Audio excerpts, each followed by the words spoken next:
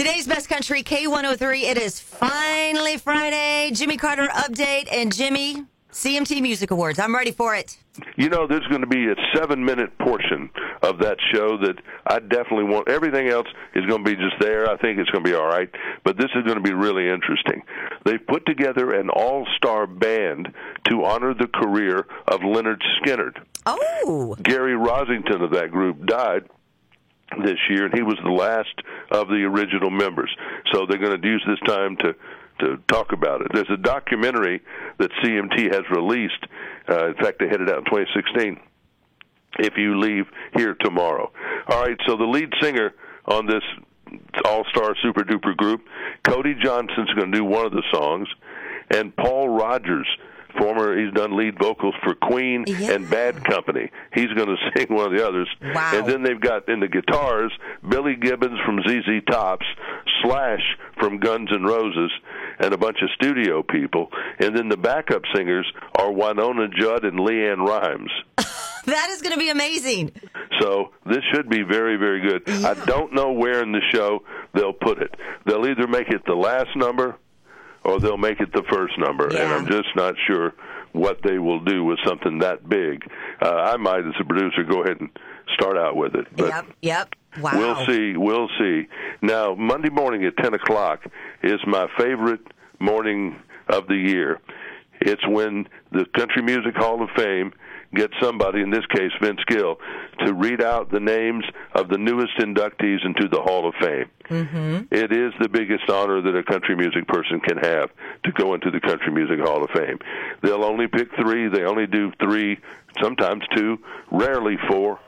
So we'll see what they do this year. The names are chosen by a secret committee, kind of like a grand jury. You never know who's on that committee, and they never tell. They never give the vote. They never say who they considered. They never say anything, justify why they did what they did.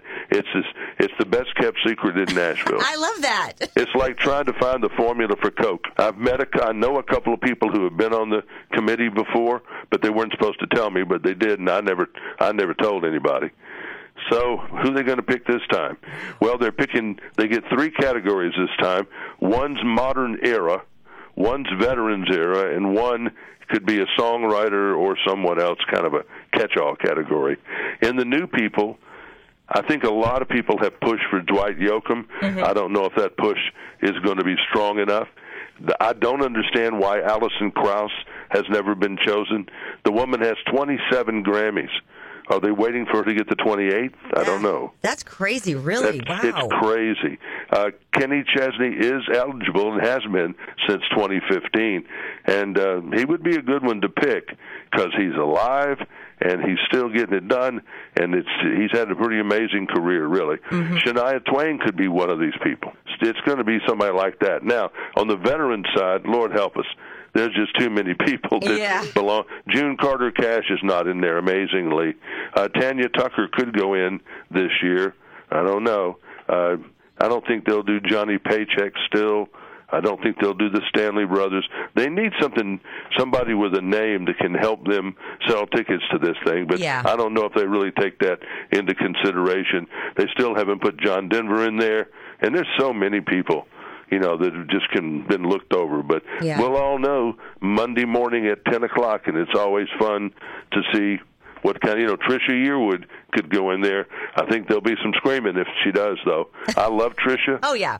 I love her. But, it's too close to the Garth induction, and people would go buzz, buzz, buzz. So I don't know. We'll see. It's important to these folks, and they can't run themselves, so they often need somebody to be a big mouth, and my mouth's pretty big. No, I don't believe that, Jimmy. You have a great weekend. Thank you. And that is your Jimmy Carter update with Waking Up with Whitney on K103.